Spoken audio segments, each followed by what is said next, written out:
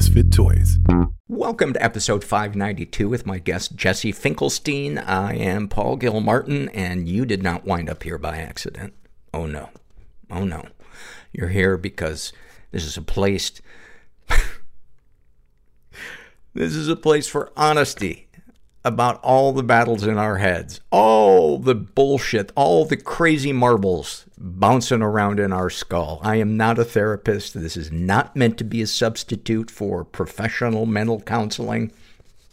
I'm a jackass that tells dick jokes. Somebody asked, they said, you always say that you're a jackass that tells dick jokes. Why don't you tell a few dick jokes? Well, if you've listened to this podcast, you know that there's some lame dick jokes in there, peppered, seasoned throughout the episodes. This episode airs on Friday, May 20th, which is, most of you will probably not hear this in time, those of you that live in Minneapolis, but doing a live podcast recording tonight, Friday, May 20th, at Sisyphus Brewery in Minneapolis, and really looking forward to it. All right, let's read a couple surveys before we get to the interview with Jesse. This is from the Fears survey filled out by Emma. And she writes, I fear tomorrow, next month, next year. The Trump cult members are taking women's rights right now. They will take gay rights, civil rights, Social Security, and my teacher's retirement. I live in a red state that hates all citizens as far as I can tell. And Emma is in her 60s. It is a divisive time. That is, I like the podcast to be as inclusive as possible. I try to avoid saying things that are unnecessarily divisive, but things are really fucked up right now. And they talk about climate change. In the future, there's going to be climate refugees, people changing states, moving even to different countries as climate change gets worse. And fuck, it seems like we're going to have policy refugees in the United States, especially if Roe v. Wade gets overturned. There's going to be so many red states that will outlaw abortion. I think some people mistakenly think that if Roe v. Wade gets overturned, that abortion will be illegal throughout the United States. No, it just means that it's up to the states to decide whether it can be legal or not. But it's fucking scary. The Don't Say Gay bill in Florida. What in the motherfucking fuck? This is from the Ask Paul Anything survey. And this is also from Emma. And she writes, I see a counselor and we are not a fit. I had severe mental health needs before the pandemic, but now I just stay with a counselor who does not help me so that I can see someone. I guess that means does not help me so that I can see someone. I need a good psychiatrist for possible work on meds, but I also need a new counselor. I've tried online therapy, but I prefer to go see someone in person. Any ideas?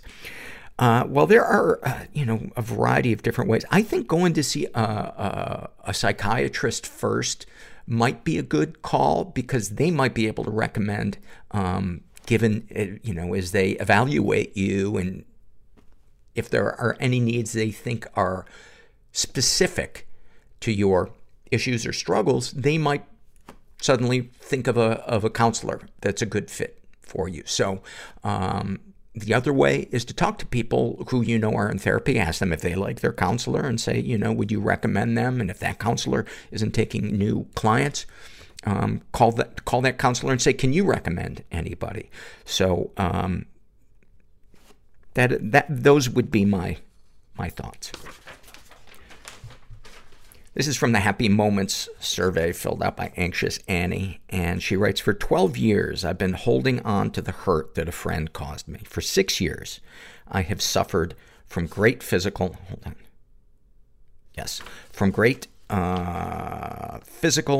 limitations and pain caused by an accident in which I broke my back. For 4 years, I've been trapped by mental anguish, complete with isolation, crippling social anxiety, phobia, and grief from my past life. But last night, I crossed the threshold, and this is all in caps. I went out to dinner with old friends from college.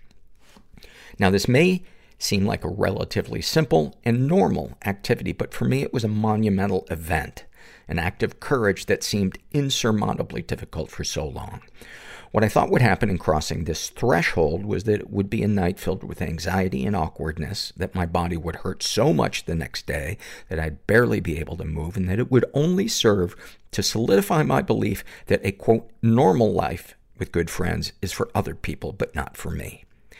But what actually happened was that I had a deeply healing and fun night. The friend that hurt me over a decade ago was at the dinner. But upon seeing her, I felt no anger or betrayal, just love and relief. I'd missed her so much. I'd missed all the good memories that had been overshadowed by the hurt. We hugged and cried and shared an appetizer. Maybe time does heal some wounds. On this happy night, I remembered a lot of things that I had forgotten I was capable of. A lot of things I had missed, like smiling and laughing until my face hurt. Like sitting in a straight-back chair for hours and not worrying too much about my back pain. Like eating food that someone else had prepared and not worrying that I would get sick. Like listening to the soft background music that the restaurant was playing on outdoor speakers and looking up at the tiny sparkling white lights draping the perimeter of the patio and feeling peaceful and full of gratitude. Like being wrapped in the warmth of reciprocal friendship and human connection. Like being able to crack open my fear just enough to let in some curiosity and love. And to feel like I actually do deserve these moments of happiness and peace, no matter how broken I have felt for so long. I just love that, man. I just love that. I love that you put the crystal ball down and you rolled the fucking dice. That is so hard to do when we're in that place where we just want more of the same small life because it's predictable. Wow. I got so excited when I read this survey. Thank you so much for filling that out. This podcast is sponsored by BetterHelp Online Therapy. I have been going for years. My therapist, Heidi, helps me so much with my lack of motivation, my future tripping, kind of like the last survey, looking into the crystal ball and then basing my feelings on what I think is going to happen. And burnout.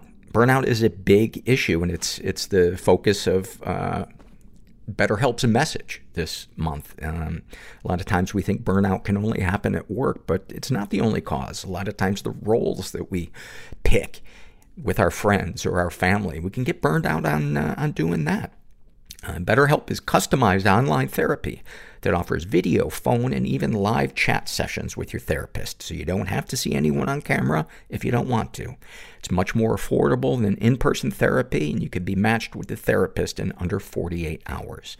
And you guys, the listeners, get 10% off your first month at BetterHelp.com/mental. That's BetterHelp.com/mental. And make sure you include the /mental part so they know you came from the podcast. We are sponsored this week by Feels. Feels is a premium CBD that will help you get your head clear and feel your best.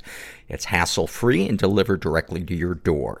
CBD naturally helps reduce stress, anxiety, pain, and sleeplessness. There's no hangover or addiction.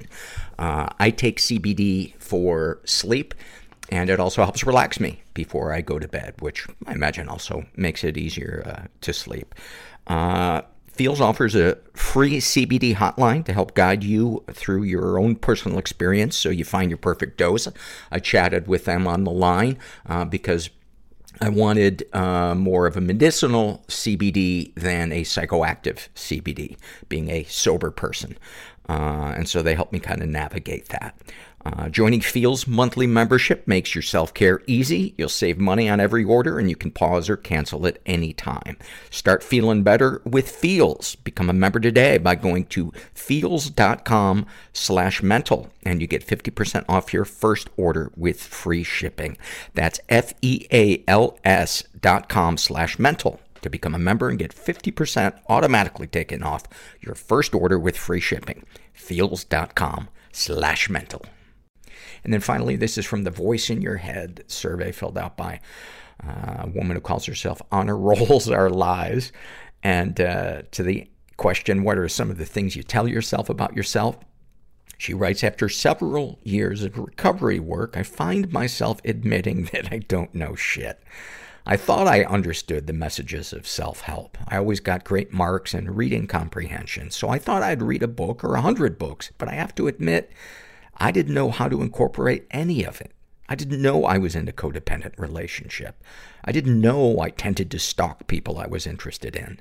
I didn't know how to stop reveling in and being caught up in intrusive thoughts. The list of stuff I, who thought I was pretty high functioning, didn't seem to know despite being broke, depressed, and anxious, codependent, suicidal, and dissociated almost all the time. It's fascinating how sick I was. I knew I wasn't normal. I knew my childhood was dysfunctional. I knew I was a recovering alcoholic. But when I took the first step and admitted I didn't know anything except I was miserable and out of control from trying to make sense of pain, that freed me to take steps to make better choices. I tell myself it's not my fault I didn't know how to be human, much less be an adult, but I'm better. I watched myself from outside my own body for nearly 5 decades. My ex-partner of 30 years still does seem to be living outside of himself, and it's not my fault. I can let him go learn his own shit. That's such a relief, because he's a monumental fuck-up who hasn't learned to be himself yet. And I let go with love and a hopeful heart that he won't hurt himself. So I tell myself daily that I am teachable, curious, and just a beginner. Your fear of death is your love of life in reverse.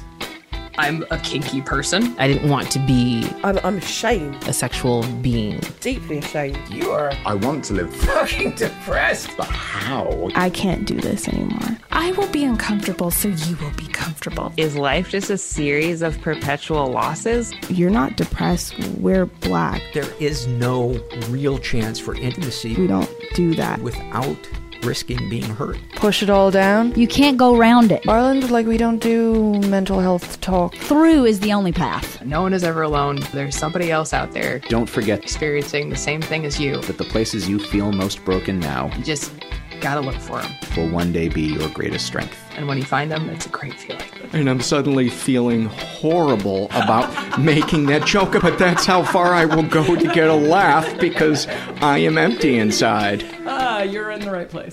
I am here with Jesse Finkelstein. You're a doctoral student. You're already a practicing clinician. LMFT? PsyD. So PsyD. doctorate in, I will be done with my doctorate in clinical psychology, hopefully by the end of next year, 2023. Yes. Jesse has created a game called The Game of Real Life. Yep. Am I getting it correct? That's the one. Which, it's a brilliant idea, and kudos for putting something out there that not only helps anybody understand the importance of trying to find the right tool for the right conflict, but especially helping people that suffer from borderline personality disorder, also now known as emotional dysregulation disorder. Such a stigmatized disorder, and it breaks my heart when I hear people flippantly just disregard the emotional volcano that people have to try to sit on that have borderline personality disorder. It is, this has actually been pretty salient as I've been listening to sort of peripherally the Johnny Depp Amber Heard court hearings. That's so funny. I thought the same thing. And the forensic psychologist who assessed Amber Heard spoke about borderline personality disorder in such sort of disparaging and stigmatizing terms. referring to people with BPD as manipulative, as cruel. And it breaks my heart because not only do I feel like those terms are inaccurate, and I would say, and this speaks to my background in dialectical behavior therapy, undialectical. It really harms folks. It harms folks who have emotion dysregulation. Well, just to be fair, couldn't you objectively characterize her behavior as, at the very least, having a manipulative component? Is it that you object to characterizing her being as manipulative? So, okay, those are two wonderful points. So the first thing is, and this is oftentimes the way that people will refer to folks with BPD as manipulative. And the response to that I often give, and the way that we think about in DBT, is who's not manipulative? Each one of us are trying in ways both explicit and implicit, overt and covert, to get our needs met. So manipulative to me is not, it has this sort of negative valence to it, and it's not really clear to me like what the function, like, other than disparaging someone who is just trying, like all of us, to suffer less. Right. The second point that you really bring out, which I love, is that there's a difference between describing someone's behavior and describing someone's person. Yes. There's a difference between saying that someone's behavior is ineffective, their behavior is cruel, versus describing them as cruel. Yes. Because the latter, there's no way to grow from. Right. It's saying that there's no hope for you.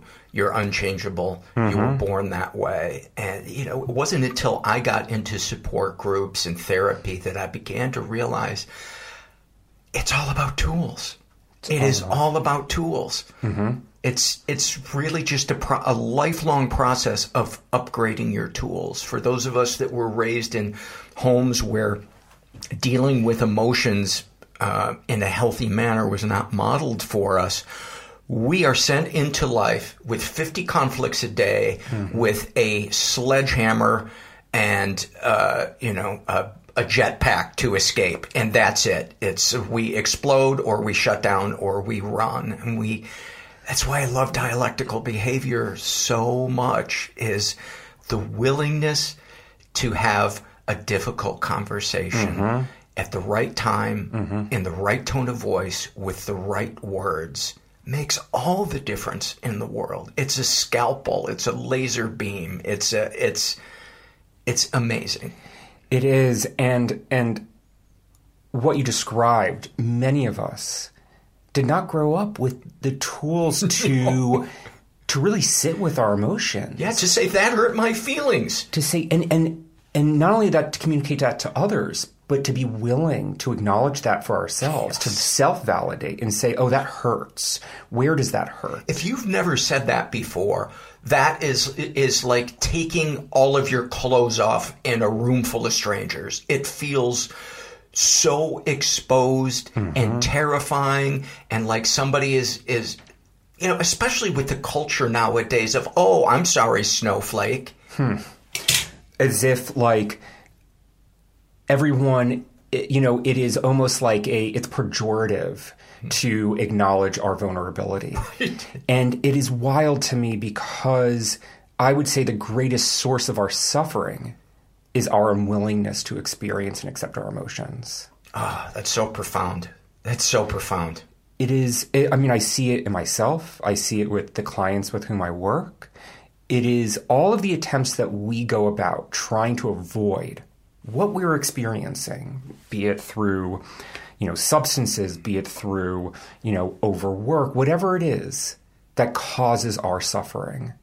And we're just not educated. And the thing that's wonderful about DBT is that it offers very pragmatic, specific tools and skills to actually help you experience your emotions, which is profound. I think it should be taught in schools. Like, this should be part absolutely. of our curriculum. I mean, the fact that they're now teaching it to police officers to de-escalate situations, if that doesn't tell you that this is an incredibly practical and important tool. Yes. So give us kind of a broad, let's first talk about borderline personality disorder. Do you refer to it that or as emotional dysregulation disorder? The DSM continues to sort of refer to this constellation of symptoms as borderline personality disorder.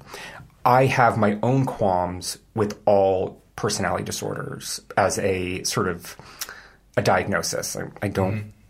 I'm not super comfortable with it, and I'm obligated to, if I'm working with a client, to diagnose them as such. So that or emotion dysregulation disorder, either one is good. Okay.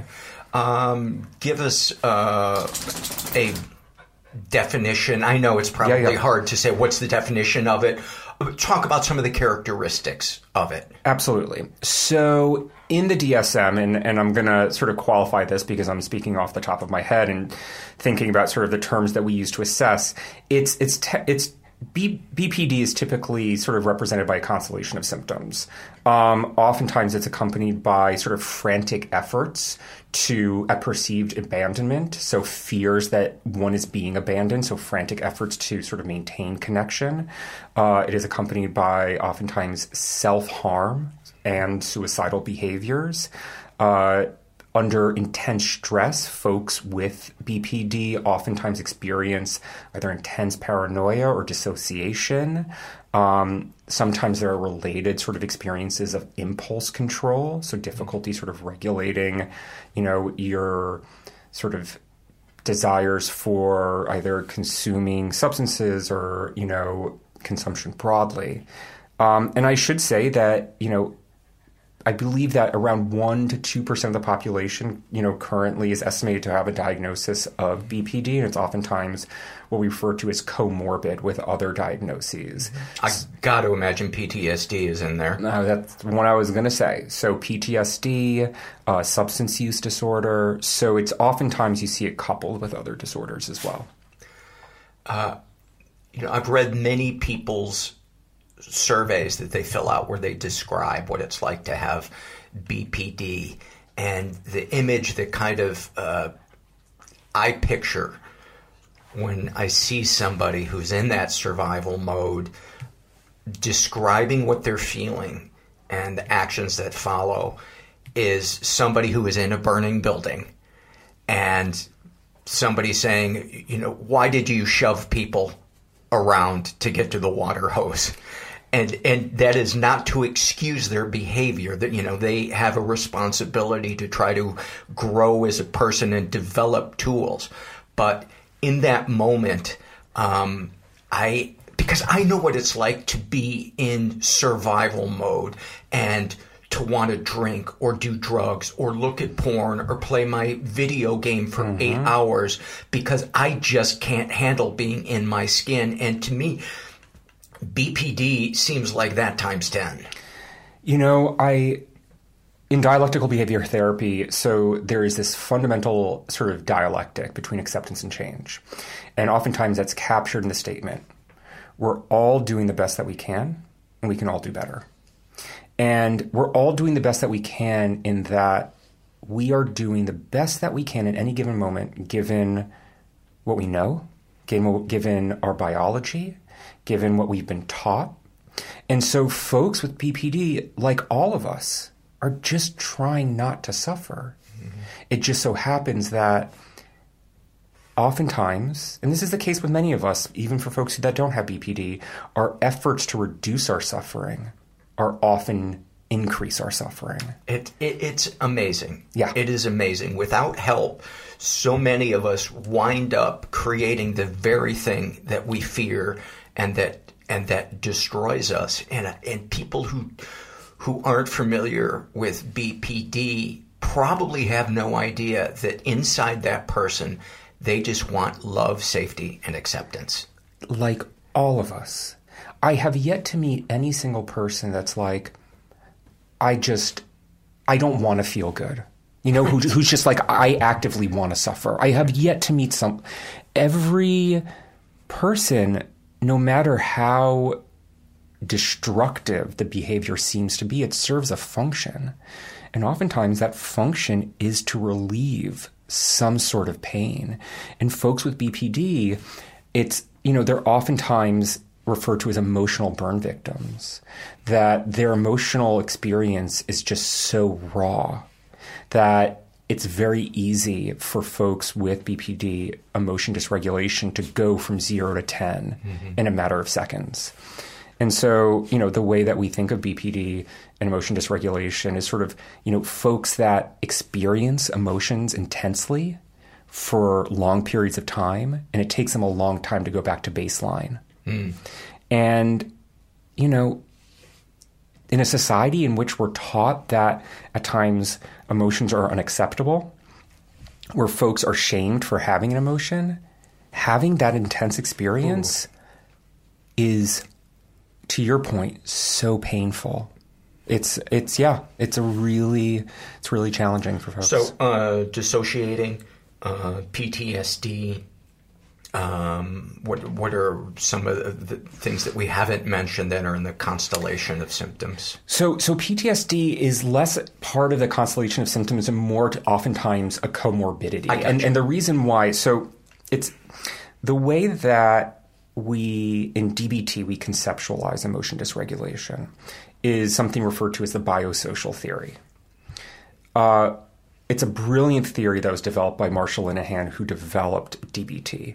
And the idea here is that folks with BPD have a biological predisposition to emotion dysregulation. They experience emotions really intensely. And then that, coupled with an invalidating environment, creates this transaction. And so the example that I often give to folks is, okay, let's say you're sitting with two kids and you're watching Bambi. And spoiler alert, Bambi's mother gets shot and dies. What? I know, I'm sorry. And so, both kids are crying. One kid, to your left, begins to ease up and brings their attention back to the film. And the other kid keeps on crying. And you're sitting there as maybe their caretaker, and you're looking at the kid who keeps on crying. You're like, oh, it's just a movie, it's okay.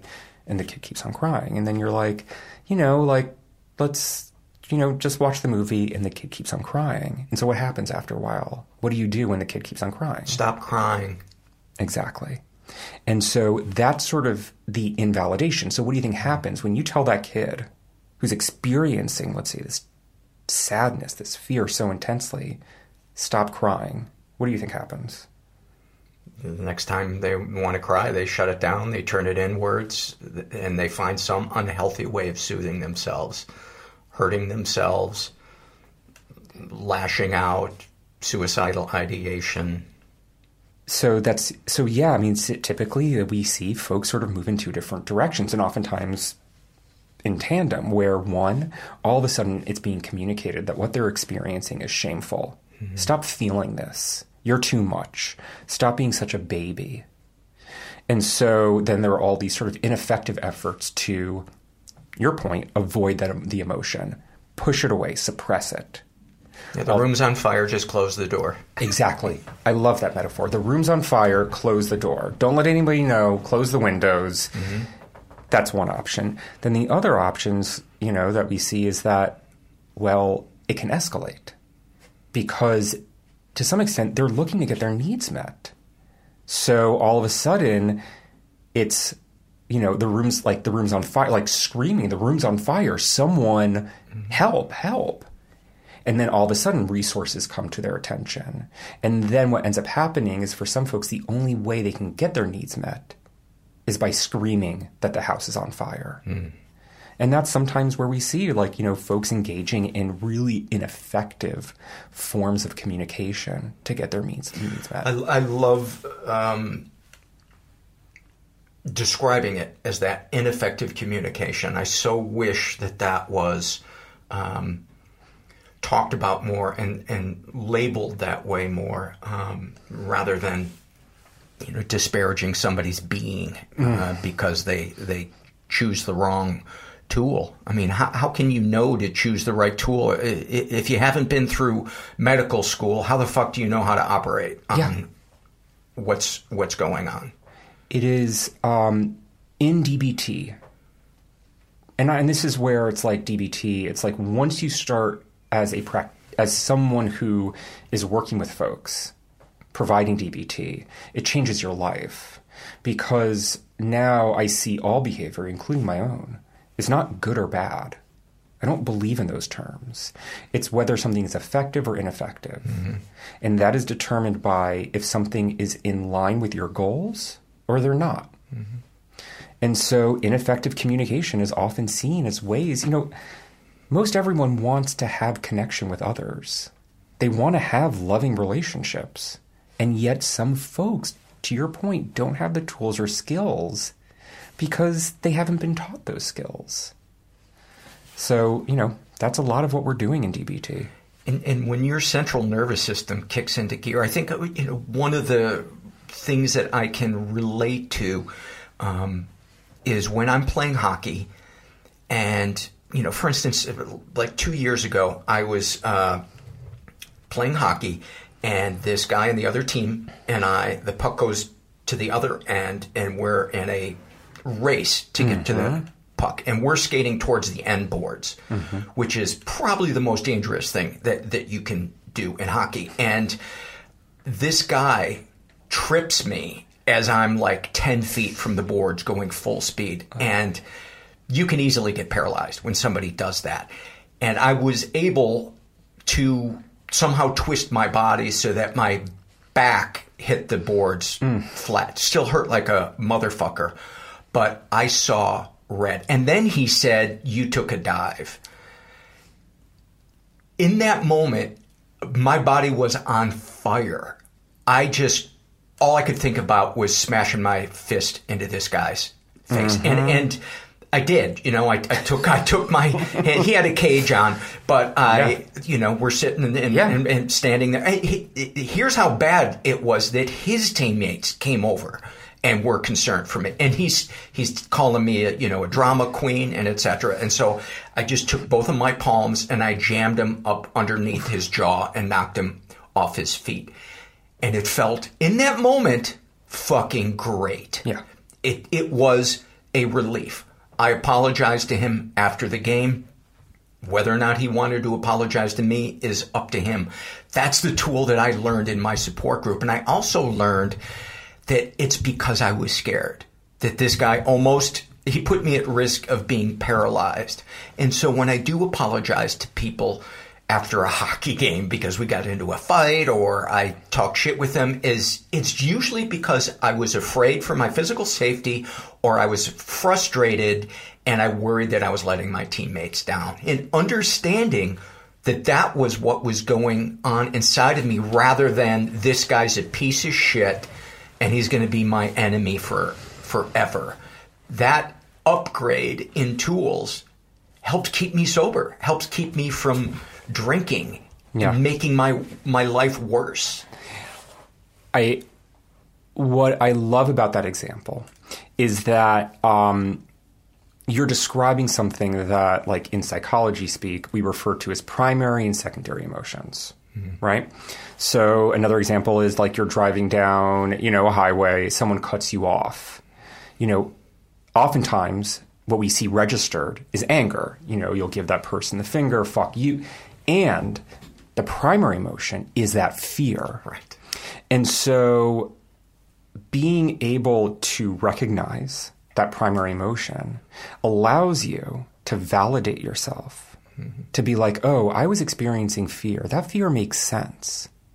When we skip over that and we go straight to the secondary emotion, the anger, let's say, it can feel in the short term really good because we feel empowered, we feel in greater control, we're avoiding our sense of fear. In the long term, we're not really effectively soothing ourselves. We're not effectively sort of communicating or self-validating. And all of a sudden, anger becomes like a really sort of easy go-to avoidance strategy. That and self-righteousness are an addictive drug. All you got to do is look on Facebook and you just see people who are afraid on both sides that their country is going into the shitter and they're not using the right tool. I think of anger and shame as sort of two sides of a similar strategy. Both are a way of sort of taking control of an uncontrollable situation, feeling empowered. And it's strange to think of shame as like an empowered emotion, but hear me out. It's like shame is sort of this idea that, well, the reason why everything went bad is because I'm bad. The reason why, things got fucked up is because I'm a shitty person. Mm-hmm. Versus anger, the reason why things got fucked up is because they're a shitty person. Right. And in both cases, what we're actually doing is we are avoiding that primary experience of fear, of grief, of sadness. For many of us, those emotions are just intolerable, and it feels more comfortable to land in a place of, of certainty. I know why this is wrong, because either I'm bad or they're bad. Mm-hmm. Mm.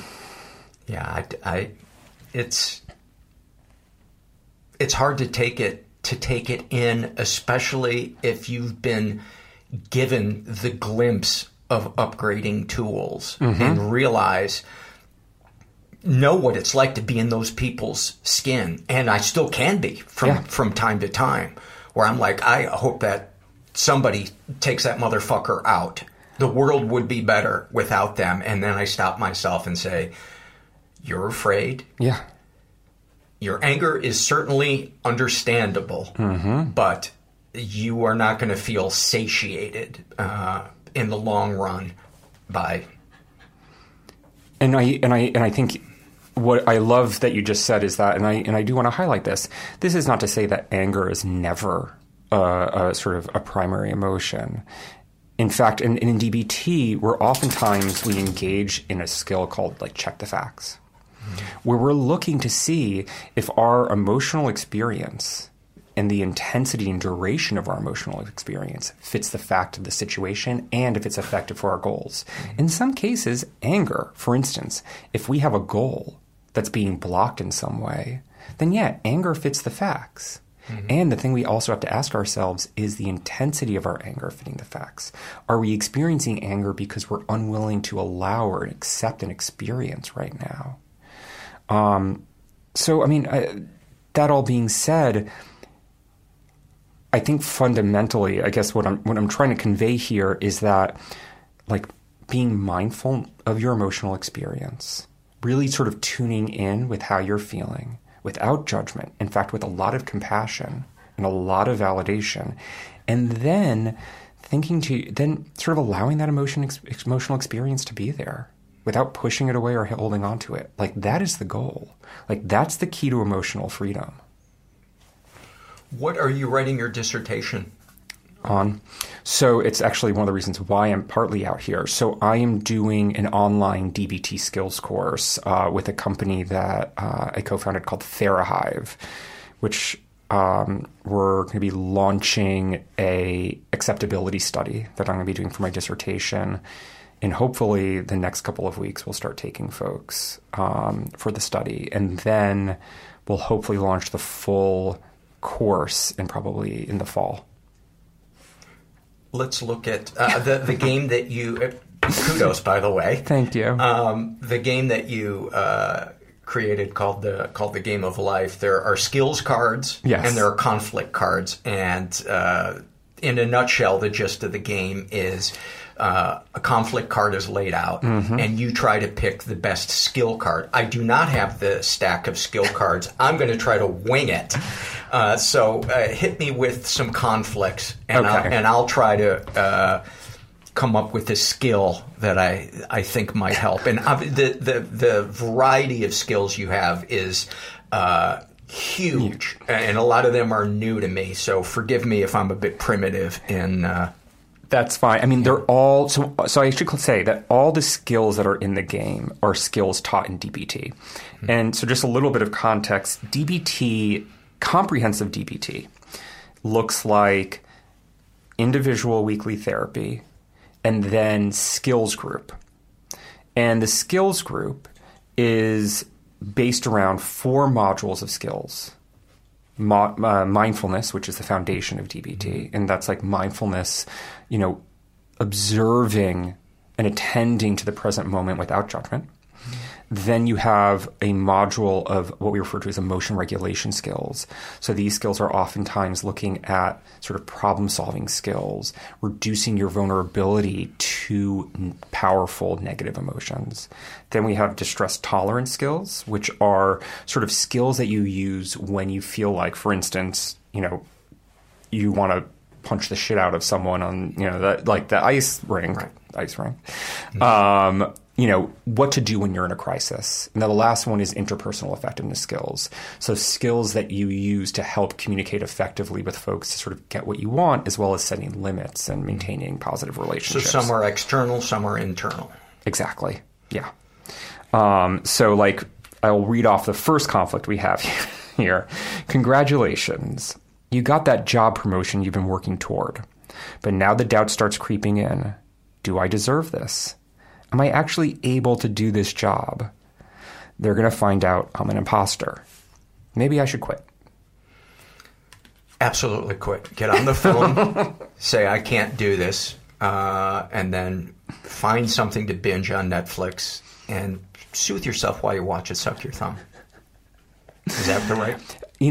Really close. Just like a hair off. Yeah.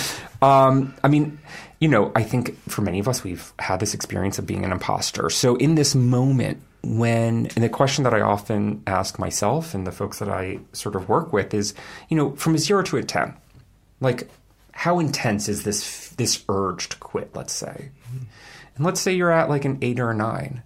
And one of the things that you said, which I love, is self-soothe. Self-soothe is a DBT skill, using your 5 senses to help sort of connect with your present experience so that your mind is not, ruminating on your imposter syndrome and instead bringing you back to the present moment. So perfect.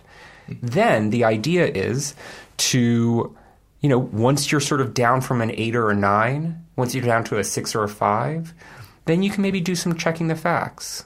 Am I really an imposter? Let's take a look at the sort of the history here. The things I've done successfully. The facts on the ground, as my therapist says. The facts on the ground. And then the question is does my experience of, let's say, I'm trying to think of like what the emotion is when someone's an imposter, a feeling of shame. Does my feeling of shame fit the facts of the situation? Now, I often think that shame never fits the facts, but that's my own personal predisposition. Mm-hmm. And then the question, if it doesn't, then we have to act opposite to it. So there's a skill called opposite action.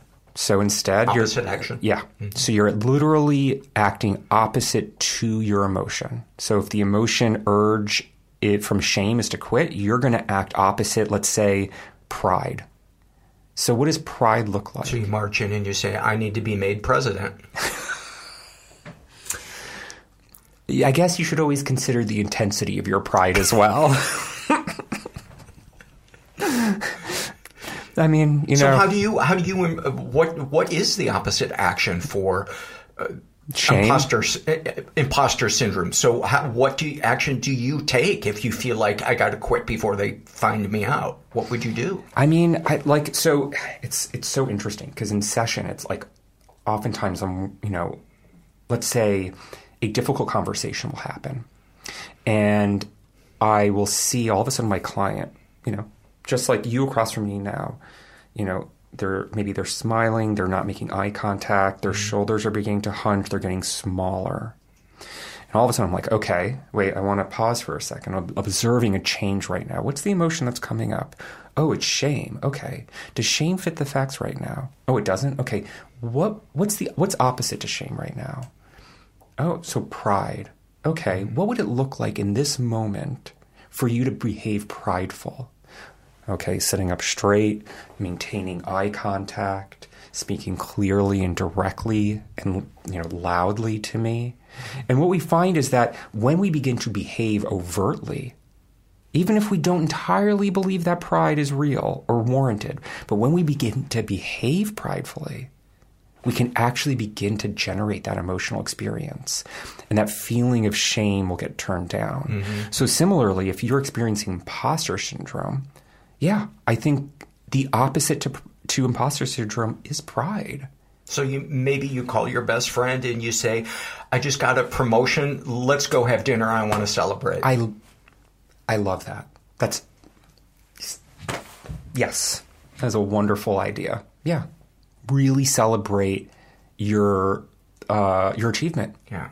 That is opposite action. It's so interesting that some of the things that you're describing, they have different names in my support group, but one of the things we say is contrary action, and one of the other things we say is fake it till you make it.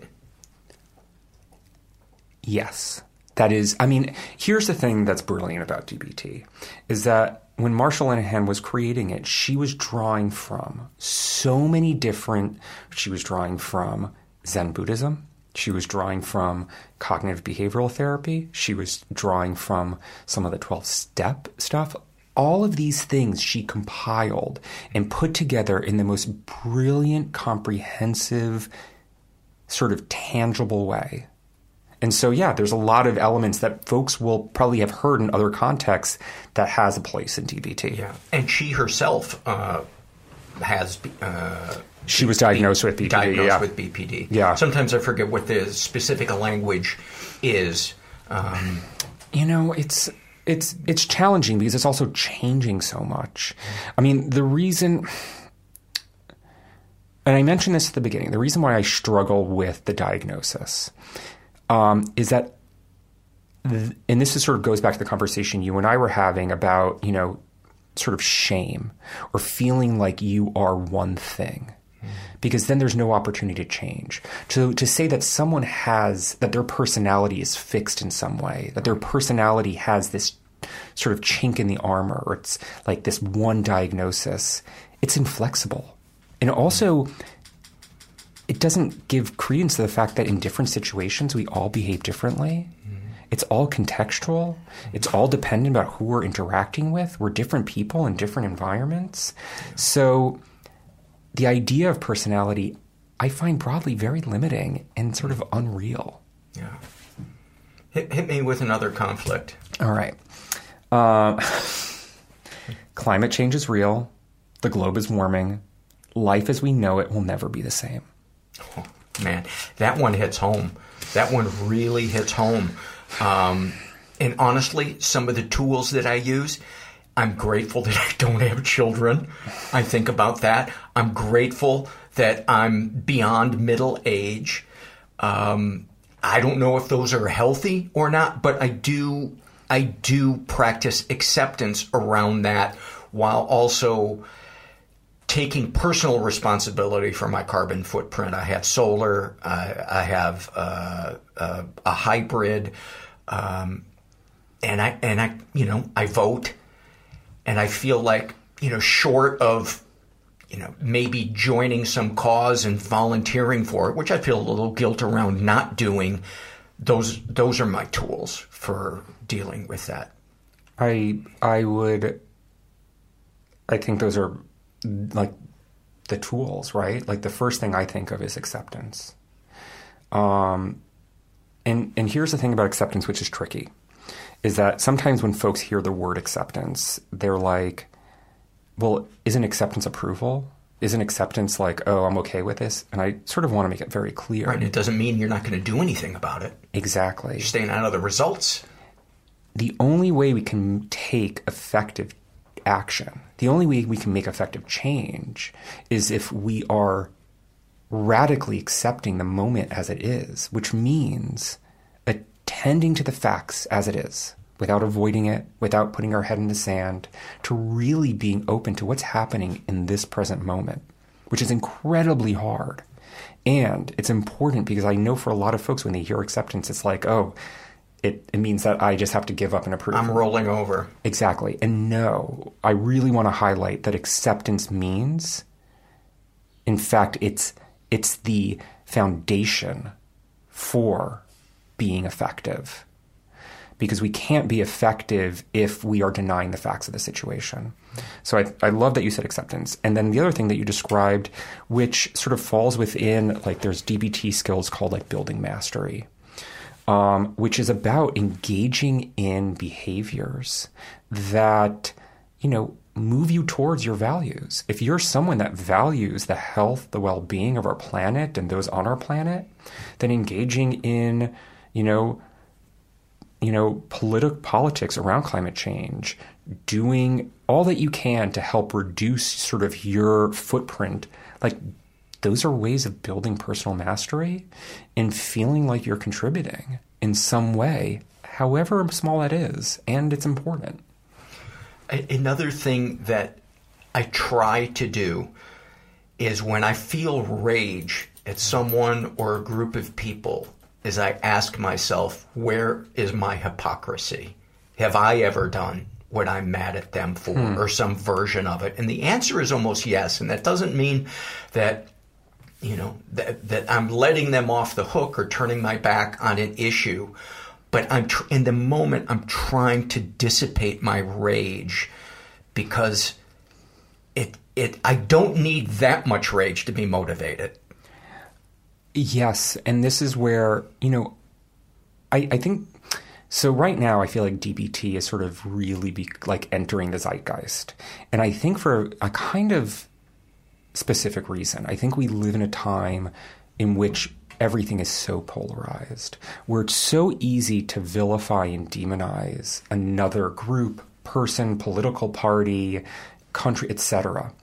And in sort of dialectical philosophy, our goal is always to look at the gray, to move away from polarization, find the grain of truth in another's experience, and then arrive at a synthesis, a new way of looking at our reality, our experience. And so what that means is letting go of terms like good and bad. Mm-hmm. And instead, trying to what you're saying, and this is sort of going back to the conversation that we were having earlier about, manipulative, not manipulative, just understanding that everyone, even if we disagree with their behaviors and their actions, everyone is doing the best they can. It's really hard to think that because people are doing some pretty fucked up things. Yeah. And everyone is doing the best they can. Doesn't mean that you have to, not hold people accountable. Doesn't mean that you have to agree with them. But it's, it dissipates the intensity of that anger. Right. We don't need all that rage. That rage, we carry that around and it's just going to suffocate us. Yeah. It's so hard though, when you see people and their toolkit is, a bomb and a chainsaw. And it's like, man, you are making things worse. It's so hard to have compassion for them. And that's where I have to go back to when all I had was a bomb and a chainsaw and beer. Mm-hmm. It's one of the reasons why I find working with folks with emotion dysregulation to be so sort of life-changing. Because when you're living in hell, you understand what it looks like for other folks to live in hell. Yeah. It's like that compassion is really there. You see it. And if you're walking around with a bomb and I forget the term, a chainsaw, that's suffering, right? Yeah. And well, again, you don't have to agree with the tools, but to recognize that suffering in someone else, all of a sudden, all that rage that you have towards that person, you can let go of that a little bit. And then you can be more effective perhaps in communicating with them, or you can be more effective in engaging the type of things, the type of values that are important to you, and without all of your attention being focused on how much you hate that person. Right. And destroying them in a conversation so that you can feel like a victor. Mm-hmm. I used to be married, and one of the first healthy tools that I developed, and I'd been married for maybe 15 years at that point, was to just start with saying, I'm angry and I don't know why. I want to put my fist through a wall right now. And while it felt like I was still sitting on a volcano trying to keep the lava from coming up, a little bit of it did get let out just by saying that. And I think it also allowed my wife at the time to move towards me rather than me backing her into a situation by saying, you always do this, you're that. But I didn't even know what I was feeling other than anger. I didn't know that was a secondary emotion. I didn't know underneath that was fear, sadness, isolation, etc., etc. I mean, I will say that identifying, even identifying that one emotion in that moment. So in DBT, we have like the mindfulness skills, which like are observe and describe.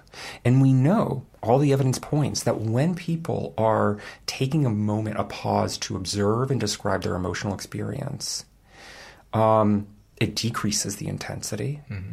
It offers you as an opportunity that instead of acting on that emotion, you're actually observing it and you're stepping back, which is incredible. That's huge. Huge. It's huge. And from there, listen, like, you might not be able to sort of excavate and get to like what the... Mm-hmm. And what you have done is now giving yourself an infinite number of ways of acting because you're pausing. And sometimes all we need is that pause. Mm-hmm. Sometimes that pause is the difference between just, jail and no jail. Yes. It is that pause is that's the shit. Like, yes. That's the stuff. The other thing I've discovered in describing my emotions, especially when I'm confused by them, mm-hmm. is I feel a little bit of self-love because of that objectivity that I have in that moment. I can see myself almost as if I would see a friend. And we talk on this podcast a lot about self-love and self-care, and I think it's one of the most nebulous mm-hmm. ideas, self-love, mm-hmm. how to get there. And, as you know, there's no one way to get there, but identifying what we're feeling in the moment and speaking our truth is one of the kindest things that we can do for ourselves, because I think if we're not doing that, we may not know that we're suffering. We'll just think I'm angry, and we don't tend to think of anger as suffering. One of the biggest parts of what I do as a clinician and what I do as a person and what I try to get the clients I work with to do is self-validate. To say in that moment, oh, it makes sense why I feel this way. Given what's happening right now, given my history, oh, I'm feeling anger. Okay, I get why I'm feeling anger. And I understand that as an act of self-love, as you just described it. Because what we're communicating to ourselves in that moment is that what we're feeling isn't wrong. It isn't shameful. We're not bad for feeling it. And we're just holding it. We're just recognizing it. And I think that one of the biggest things that I can do as a clinician is, when I see my client in hell, to take that ladder down there and just sit with them, just be with them. And that's just validation. Just, you know what? You're in hell. I'm going to sit with you here. And I'm just going to recognize that right now things are shit. And I think that is one of the most profound forms of compassion, love, and caring that we can offer ourselves and others. Yeah. Because I think a lot of times we want to try to change what they're feeling, which just is so invalidating, Well, look at all the good things you have in your life. And not that there's never a time for you to reflect the good things somebody has in their life back to them. It's just sometimes that is the terrible tool. So what you are describing right now is the dialectical strategies that I employ when I'm working with a client, which is change and acceptance. And I'm constantly playing with those two tools, validating where a client's experience is, and then nudging towards change. And it's always sort of this balance. It's a dance. Okay, let's be where we are right now. Let's recognize. Let's diffuse that shame and just sort of offer yourself some compassion. Okay, now that we've done that, what can we do? What can we do to help you move towards your goals? The most compassionate thing I can do as a clinician is help a client achieve their goals. Did you grow up with someone in your life having the characteristics of BPD? What drew you towards this, like, population? If anything. Yeah, no, it's something that I think a lot about. You know, I arrived to grad school later. Like, I started when I was 35. And I sort of, when I came, I didn't know about DBT, but what I did know is that I wanted to work with folks that were suffering. I wanted to work with folks that really were living in hell. Because I felt like it was a time in which just everything felt like it was falling apart, and things still at times feel like they're falling apart. And I just wanted to be there for it. I just wanted to be with folks who are really suffering. And because DBT was created for folks who are chronically engaging in suicidal behaviors and non-suicidal self-injurious behaviors, that is the population that I was drawn to. I wanted to help those folks. Well, kudos on all the work you're doing, Jesse. If people want to know more about you, or buy the Game of Life, or find the new thing that you're working on with TheraHive. Yeah, that's it. So, you can find me on Instagram at Talk is Good. Also, my website, talkgood.org. And then it's therahive.com. And also, in collaboration with my mentor and research advisor, Dr. Shreen Rizvi, we've created a series of animated DBT videos. Oh, that's awesome. Which are a lot of fun. And you can find those on YouTube/DBTRU. DBTRU. So Rutgers University, DBTRU. Okay, cool. Jesse, thank you so much. My pleasure. Thank you for having me. Many, many thanks to Jesse and to Gracie for shaking and making noises throughout almost the entire episode. I appreciate that, Gracie. Thank you for chipping in where you can. We are sponsored this week by First Person. I don't know if you guys are like me, and God, hope you're not, but there's two things that I struggle with, and why I wanted to try First Person as a sponsor. One, I struggle with sleep. And two, I struggle sometimes with mental clarity. And they have a variety of supplements that they use functional mushrooms for it. It's organic. There's not a bunch of garbage in there. And depending on which one you take, it can help boost your energy, your mood, or your sleep. And so I'm going to be trying the Sunbeam, which helps you with motivation and focus. And then I'm going to be trying the, what is it called, Moonbeam? Moonlight, which helps you get deep restorative sleep. So start improving your brain health and cognition with First Person. Get 15% off your first order by going to getfirstperson.com and use the offer code MENTAL. That's GETFIRSTPERSON.com and use offer code MENTAL for 15% off your first order. Getfirstperson.com, offer code MENTAL. These statements have not been evaluated by the Food and Drug Administration. These products are not intended to diagnose, treat, cure, or prevent any disease. We are sponsored this week by Ritual. If you've ever tried protein powders, you know that they vary widely in terms of not only taste, but the ingredients that go into them, how much garbage there is in them. And when Ritual approached me about sponsoring the show, I liked a lot of things about their protein powders. It has a one-of-a-kind visible supply chain, so you know the what, the how, and the why of every labeled ingredient. It's made with a complete amino acid profile. It's packed with 20 grams of protein per serving. And here's the part I really like. Made from sustainably grown peas, regeneratively farmed right here in the U.S. Not a big fan of having to pronounce regeneratively. I chose their Daily Shake 50 Plus, which has a little more calcium, HMB in it, because I'm an old fart. Anyway, ready to shake up your protein ritual? Well, you guys get 10% off during your first 3 months at ritual.com/mental. Ritual even offers a money-back guarantee if you're not 100% in love. Visit ritual.com/mental today for 10% off your first 3 months. Before I dive into some surveys, I forget to mention sometimes that we need financial support on the podcast, and that there's a couple of different ways that you can do it. You can do one-time donations, and the links to all this are on our website, mentalpod.com.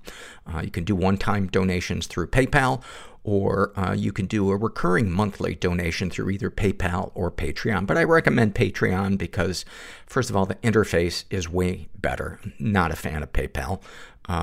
And with Patreon, you can get bonus stuff occasionally.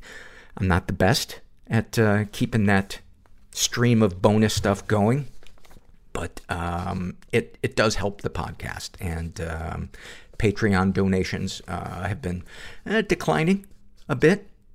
Got me a little worried, so I thought I'd put that out there at the risk of being a burden, being disliked, having you abandon me because I'm needy.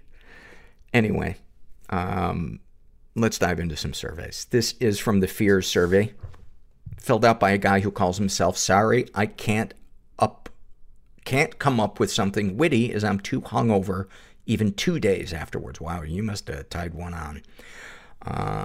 To the question, share something you fear, he writes, I fear that my inability to stop binge drinking is going to end up with me dead or in prison. I fear that all my family and friends will shun me and want nothing to do with me ever again for bringing such disgrace upon them. I fear that I wouldn't last a day in prison and would end up dead anyway. I hate myself so much for days after a binge, and I'm consumed with so much guilt, dread, and shame, in the parentheses, the Holy Trinity, ! Point, that I can barely function. I can't work, get to college, or anything. Just lie in bed all day and wish that I could just stay asleep and not wake up, as then, at least, I wouldn't be tempted to drink. I fear that I'll never amount to anything and die alone because of my problems with alcohol, and that I've hurt people I care about because of my fucking selfishness. Well, first of all, thank you for filling that out, and I want to send you a hug and some love and let you know that you are not alone, buddy, because I have been in that place. And it is a sick, sad cycle to be stuck in. You know, in a lot of ways, it's kind of like depression. You know, one of the hallmarks of depression is that you have difficulty getting motivated to do anything or to make decisions. And being caught in the spiral of shame and numbing with alcohol or drugs it's so hard to break out of. And a lot of us do die. A lot of us never ask for help.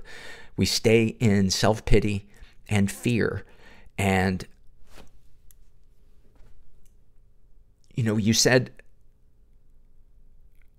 my fucking selfishness.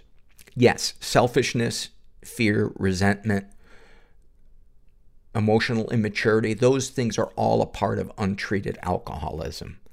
But if you really are an alcoholic, you are most likely powerless to change those aspects of your personality without getting sober. And I had to ask for help. I needed a community of support. I need people to suggest daily activities for me to do, things to read, things to journal about, to begin to replace the alcohol and the drugs, to find moments of peace that could give me then clarity about my selfishness and the momentum to actually do something about it. You are not a bad person. You are a sick person, and there are ways to get healthy. But it's not going to happen by yourself. And some people might disagree with me. But that's my experience. And so, don't give up. This is from the Love Survey filled out by Searching for Happy Rain. And they write, I love the feeling of cracking my back in the morning. I love it when I'm eating a meal and not thinking about the calories. I love it when my mom holds me tight in her arms and I cry about my anxiety and OCD, which I suffer from daily.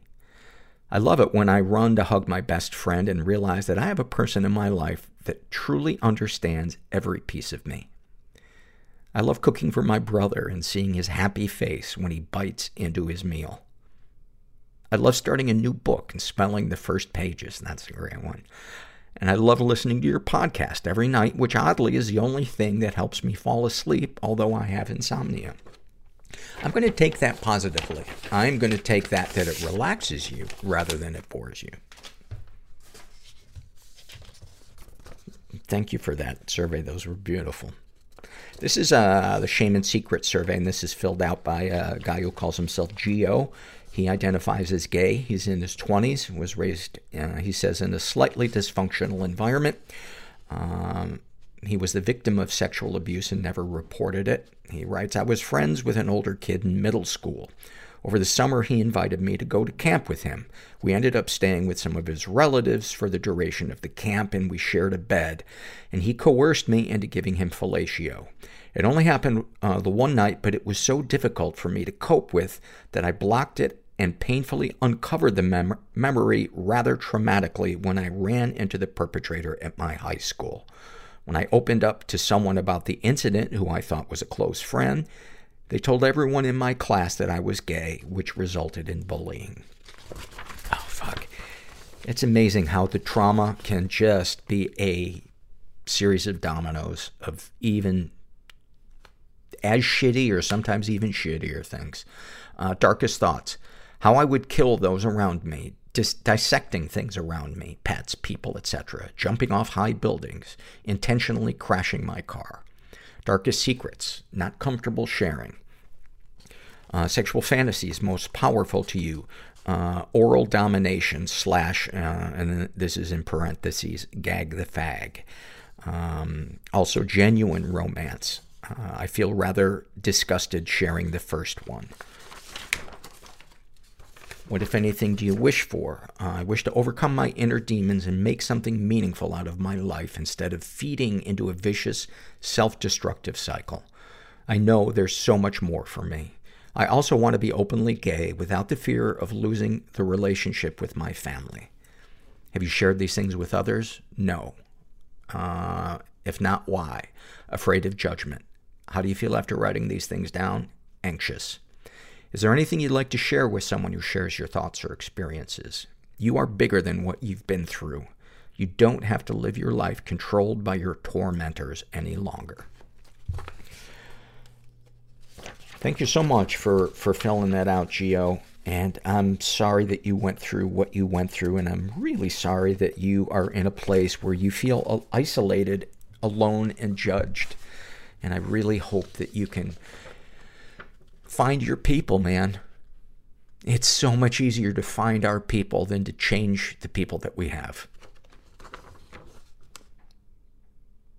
This is from the love survey filled out by Charlie Seahorse, and they write, I love really weird pop music and hard-style technico that is so hype, you feel like an alien sex shroom from Planet Rave. I love hibiscus tea. I drink almost a liter of it every single day, and it feels like it nourishes my blood. I love almost all red fruits, cherries especially. I'm not particularly religious, but when I get to pick and eat a sun-warmed, ripe strawberry from the dirt, I really feel like some kind of god engineered the experience for the sheer delight of existence, and I'm just along for the ride. And I love my own dumb ass. Winky smile. What do you call that? The smile with the one eye winking. Winky? Smiley winky? Winky dinky? Those are awesome. And I also love cherries. It's amazing how some cherries can have like no flavor, and then other cherries are just mind-blowing. This is from the Shame and Secret survey filled out by Neverland Nancy. And she identifies as straight. She's in her 30s. Says that she was raised in a totally chaotic environment. Did I say she identifies as straight? Yes, I did. Was the victim of sexual abuse and never reported it. My dad used to get drunk and masturbate beside my bed. This started around age 5 to 6 and continued until about age 9. Sometimes he would pass out naked in the bed beside me. If my mom wasn't home, he would watch porn on the living room TV and invite me to watch. He kept his magazines in my bathroom, and his tastes were pretty hardcore for the early 80s. If there was penetration, I blocked it out. I can't possibly handle it being any worse than what it was. Oh my God, it is so awful. Sometimes I feel like I unnecessarily comment on these things. Because it's like, those of you that heard me reading that, of course, it's awful. But I feel like, I don't know, this weird part of my brain is like, if I don't comment on it, you'll think, oh, I guess you think that's okay. Can you hear my stomach chiming in? She has been physically and emotionally abused. She writes, my last husband was an erotic photographer. Imagine that. He started choking me out 6 weeks after our son was born. He accused me of fucking anyone I made eye contact with. Men, women, old, young, didn't matter. He accused me of wanting to fuck our son when he was 18 months old. I wasn't allowed to wear shorts or tank tops, go places with friends, have Facebook. He would cheat with his models, and when I would confront him, he would fly into a rage, spit and scream in my face, yank me around by my hair, choke me, drag me on my knees. I left him when I came home from work one day to see multiple bottles of bleach and a rug rolled out into the woods. I have no idea what that means, but I pondered that one for a minute or so, and then I thought, does that mean he tried to bleach the rug because there was probably blood stains? He ended up taking everything that mattered in my life away from me. I'm just now learning to live with it and to be happy again. Any positive experiences with abusers? It's hard when it's your dad. What are your deepest, darkest thoughts? Fucking strangers, like groups. My dad liked gangbang type porn, so I gravitated towards that. More women, not just me. What are your deepest, darkest secrets? I guess where I was exposed to porn so young, I started masturbating when I was 4. I can give myself multiple orgasms as a 38-year-old woman with the same technique I used at 4. I think we kind of covered this one, but sexual fantasies most powerful to you, group sex. Sharing that, I feel half relief and half shame, like a re-shame, addressing all this creepy shit. What, if anything, would you like to say to someone you haven't been able to? I'm more fucked up than you can imagine. What, if anything, do you wish for? Inner peace and forgiveness. Have you shared these things with others? No, never, ever. How do you feel after writing these things down? Creepy. You are not creepy. What happened to you was fucking creepy and horrifying, but you sound like a human being reacting how any human being would react to what happened to them. This is from the Love Survey filled out by Kevbo. And they write, I love it when mist over a lake or pond is just about to disappear and it dances in the light. I love when there's snow on the ground, but you can hear the spring peepers, in parentheses, frogs, letting you know spring is almost here. I love when my youngest niece mispronounces my name. Oh, I love this next one. The smell of puppies. They do have a certain smell. And puppy breath, too. All the smells of springtime. Those were awesome. Thank you for those. And then this is our last survey, and this is from the Back in Time survey, filled out by a woman who calls herself Mental Fairy, also known as Gia.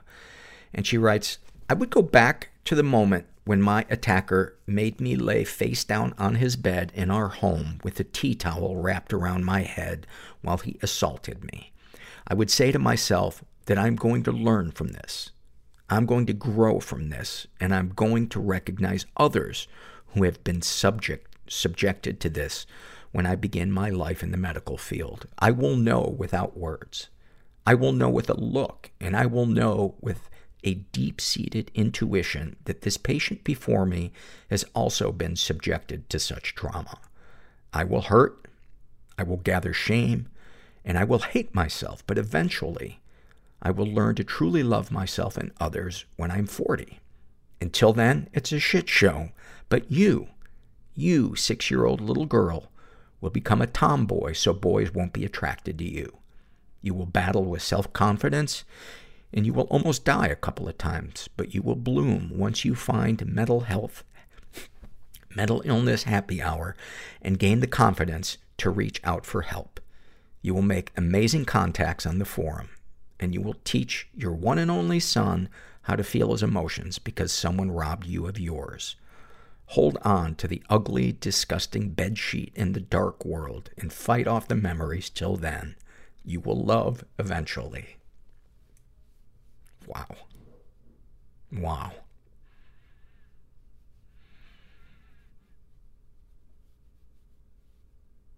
That is like a lifetime packed into a paragraph, just distilled. That is recovery.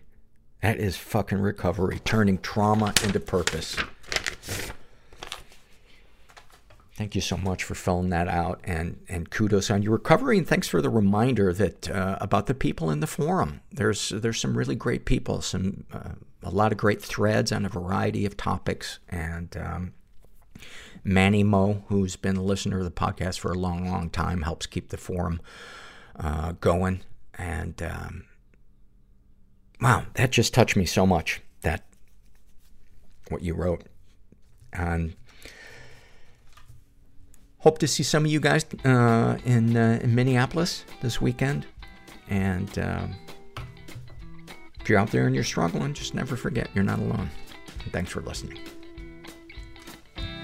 Everybody I know is bizarrely beautifully fucked up in some weird way. Bizarrely beautifully fucked up in some weird way. Bizarrely beautifully fucked up in some